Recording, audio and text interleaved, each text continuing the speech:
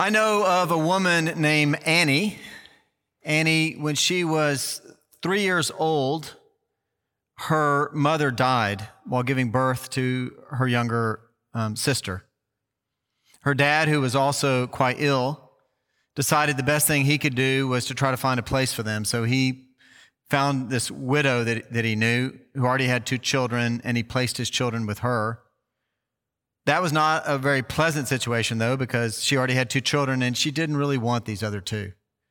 In time, arrangements were made for a childless couple to adopt these 2 girls. And then as Annie finished high school, her adopted parents both died, and her dad died.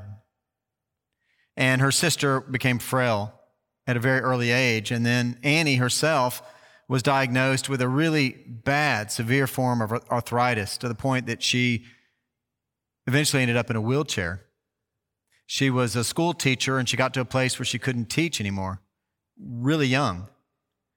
And she struggled every month of her life to make ends meet. I want to picture Annie in front of us today. And we say to her, suck it up. God won't give you more than you can handle. Does that sound like the right thing to say to her? That's what I want to ask. That's what I want to look at this morning. We're doing this, looking at this today as part of a sermon series we're doing, where we're going back and looking at some of these little pithy sayings, these little cliches that get said. We've said them. People have said them to us. They're said with good intentions, but we rarely have really focused in on them and really taken a deep look at them. And when we do, we find maybe they're not doing exactly what we thought they would do. That's why we've titled this whole sermon series, Unquestioned Answers. Because a lot of times we give these out as answers, but we haven't really done the hard questioning and thinking behind them. And that's what we're going to do today. And today we're going to take up this one, that God won't give you more than you can handle. And when you start to look at that saying, the very first question we might ask is, where is it in Scripture? So we can sort of start to deal with it.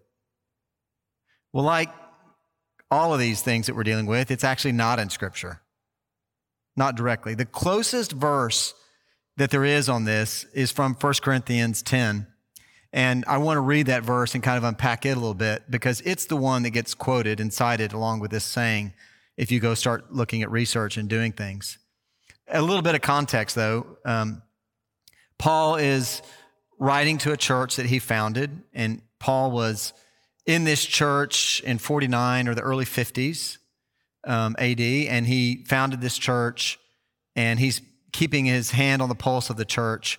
And now in 1 Corinthians, we get one of the letters that he wrote to them. And for their part, they're in Corinth, this big city.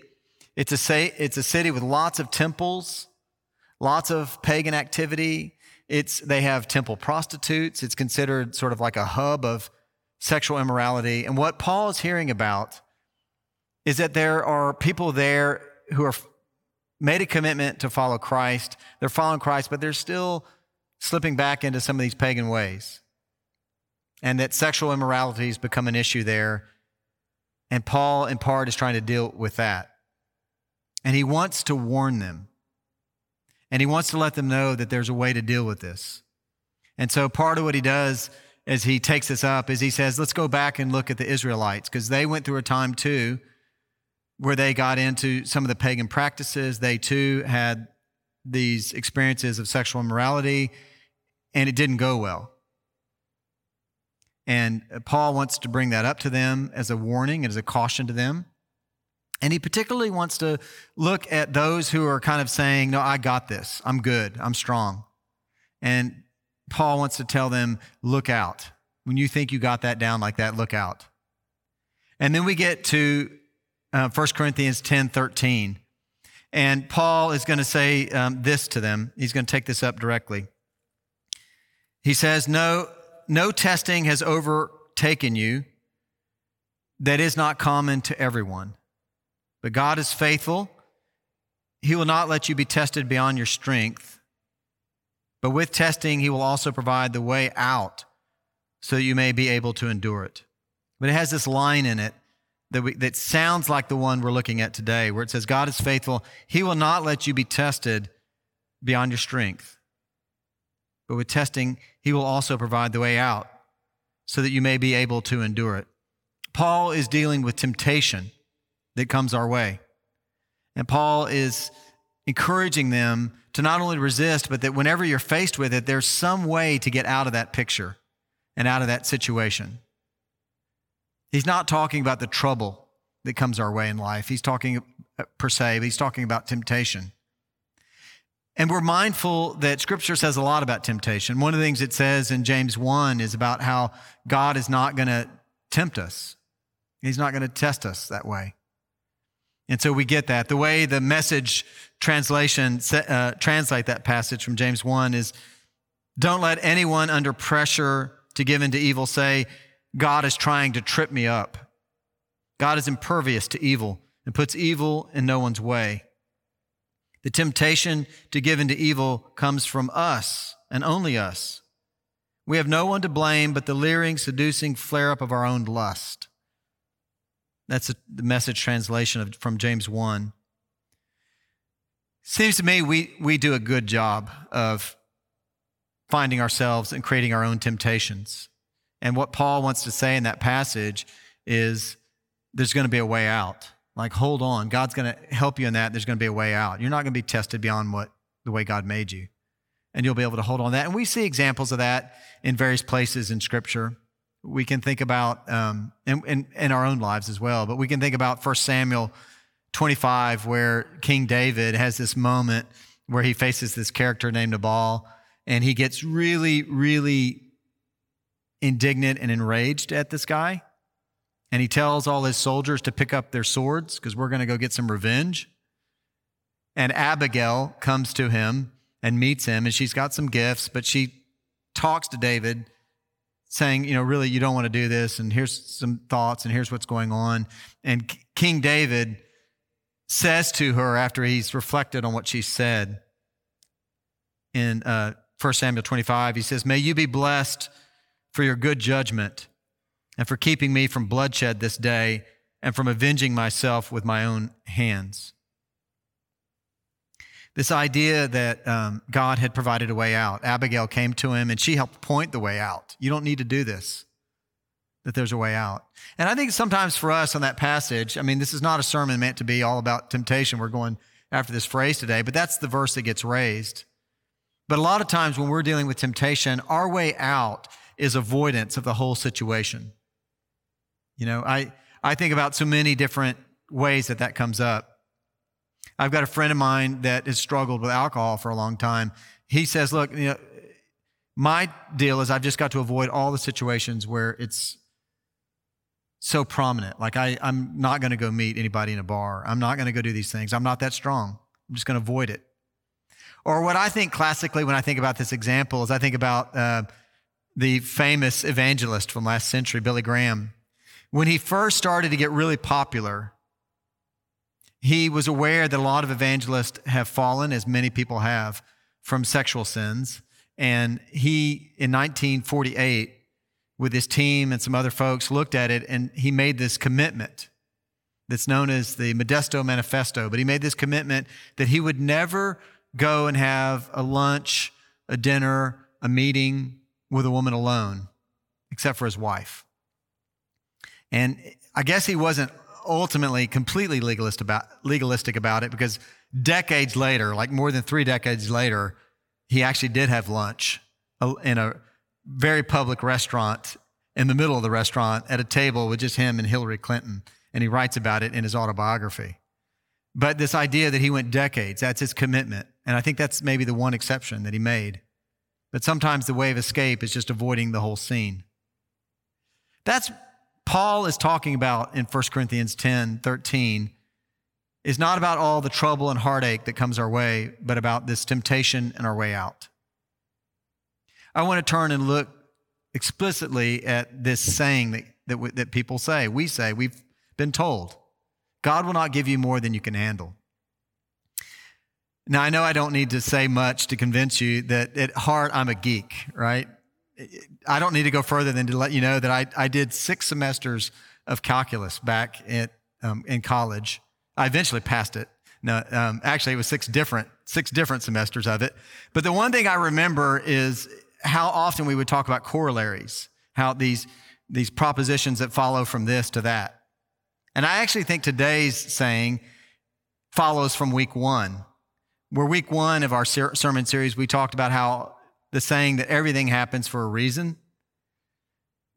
And actually this ends up being a corollary of that in some ways. And let me kind of explain why. Because as we start to look at this passage, when we say God will not give you more than you can handle, what we're saying is that God gives you all this stuff. We're saying all these bad things, all these troubles, God will give them to you, but he's going to take you right up to the edge and he won't let you go over it. But we talked about in week one, and you can go back and watch the sermon if you didn't see it, but you can go back and see how we talked about what that does for our ability to have personal responsibility and what it does in attributing all the horrific things that happen in the world to God and what it does to promote this sense of fatalism within us. It's just going to be whatever it is. And so we talked a whole bunch about that. You can go back to week one and look at that. We do believe that God interacts with us every single day, but it's not like we're puppets. It's not like that.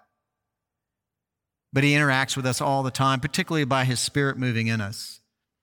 This moment where we're led to make a phone call, or where a friend calls us and says what's going on, or where God's Spirit leading in us helps us go in a certain direction or tells us not to go that way. Always interacting with us. We do believe that. But we're not puppets on a string. Again, you can go back and look at that sermon from week one if you want to go there. And the other issue that we have with this passage when we start to look at it is it doesn't just imply and say that God makes all these things happen, like he gives you all these things, but it says it won't be more than you can handle. And just stop and think about that for a minute. Okay, so God is you're a family of three. Maybe some tragedy, God's going to take two of your children, but not the third one because you're right at the edge. You can survive two, but not the third. Like, what?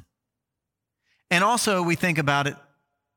The truth is that I have known godly people who followed Christ faithfully, who in some moment, some snap of something that happened, took them into a vortex of darkness and spin that they didn't get out of, and they ended things. They had more than they could handle, and I still think there's hope in that place. Or I think about all my counselor friends who, yes, they meet with people to fine-tune life. They meet with people to help with their negative patterns, but a whole bunch of them would tell you they also meet with people who are picking the pieces up after they've been over the edge, after they experienced more than they could handle, and the pieces started to fly. That happens. That happens to good people. That happens to people that love Christ. So I think there's a whole lot of issues with that saying, and I think we would do a lot better if we could drop that saying. But I recognize when we say this to people, we start to now question it and get into these bigger things. Actually, people's motives in saying it are actually quite good. What people want to say, I think what is deep in it is meant to be a word of encouragement and something to say that God will help you through whatever you're facing. But that's the big part of it. I've heard one pastor talk about this saying, look, we just need to adjust the words a little bit. Instead of saying God will not give you more than you can handle, what we want to say is God will help you through whatever life gives you. There's a big difference, but it's still that word of encouragement. And we do believe that. We believe that God will help us through whatever life throws us. And there are lots, and I could go on and on and on and on with passages of Scripture that I think say as much. I want to give you just a couple of these, starting with Psalm 46. When you look at Psalm 46, it's going to speak to this. It says this, God is our refuge and strength, a very present help in trouble. That God's going to help us. Or think about Psalm 121. We sing with this song sometimes, but I look up to the mountains. Does my strength come from the mountains? No, my strength comes from God, who made heaven and earth and the mountains. God helps us in these situations. I've been a priest for 16 years, and over those years, one of the hard privileges of the calling is that you get to be with people through lots of hard times, lots of heartache, lots of tears. But again and again, what I've seen is when people, even in the dark, even when they don't see God or feel God, when they trust and lean in and reach out for Him, God pulls them through. Part of the deal is God will help us in those situations if we trust. Trust those who've gone through these things before and who've been able to look back and write about them. Trust the people who've given song and voice to these things. Know that God will never abandon us. Know that God is closer than a breath, and keep repeating it until we know it, until we see it. Because God will remain with us and stay with us and help us in that. And there are lots of different, again, passages of Scripture that speak to that. Part of it is we know God will console us. And doing that, He'll call us to console others. Paul, when he writes, we quoted a few minutes ago from his first letter to the Corinthians, at the very start of his second letter to the Corinthians, he says as much. This is in 2 Corinthians 1, 3 through 4. It says this, "Blessed be the God and Father of our Lord Jesus Christ, the Father of mercies and the God of all consolation, who consoles us in our affliction, so that we may be able to console those who are in any affliction with the consolation with which we ourselves are consoled by." God consoles us as we go through these broken-hearted moments. He doesn't leave us. He walks with us. And I want to quote just one more passage of Scripture on this point. Whenever I go to do last rites for somebody who's about to pass on, whenever I go to meet with somebody who's had the biggest tragedy of their life put in their lap, the passage I like to read the most is from that great chapter, Romans 8, where it says this, and just think about this. Take this on board. Who will separate us from the love of Christ? Will hardship or distress or persecution or famine or nakedness or peril or sword? No. In all of these things, we are more than conquerors through Him who loved us. For I am convinced that neither death, nor life, nor angels, nor rulers, nor present things, nor things to come, nor powers, nor height, nor depth, nor anything else in all of creation will be able to separate us from the love of God in Christ Jesus our Lord. He's never going to leave us. He's never going to stop loving us. It will always be there. And whatever our darkest chapter is, God will help us with that. And I want to go back as we start to bring this plane into land, back to the story that I started with. That woman that I said I knew about, Annie.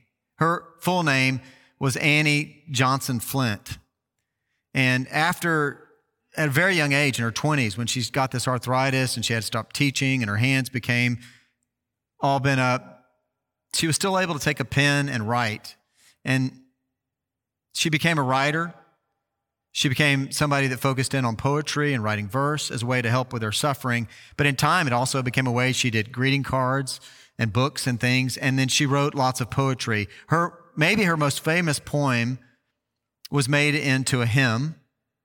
And some would say that's what she's known for. And I don't like necessarily reading poems in sermons, but I want to read what she wrote. And I want you to think about her heartache. She writes from a place of thinking about God. But listen to this poem that was made into a hymn. She said, "God hath not promised skies always blue, flowers strewn pathways all our lives through. God hath not promised sun without rain, joy without sorrow, peace without pain. But God hath promised strength for the day, rest for the labor, light for the way, grace for the trials, help from above, unfailing sympathy, and undying love.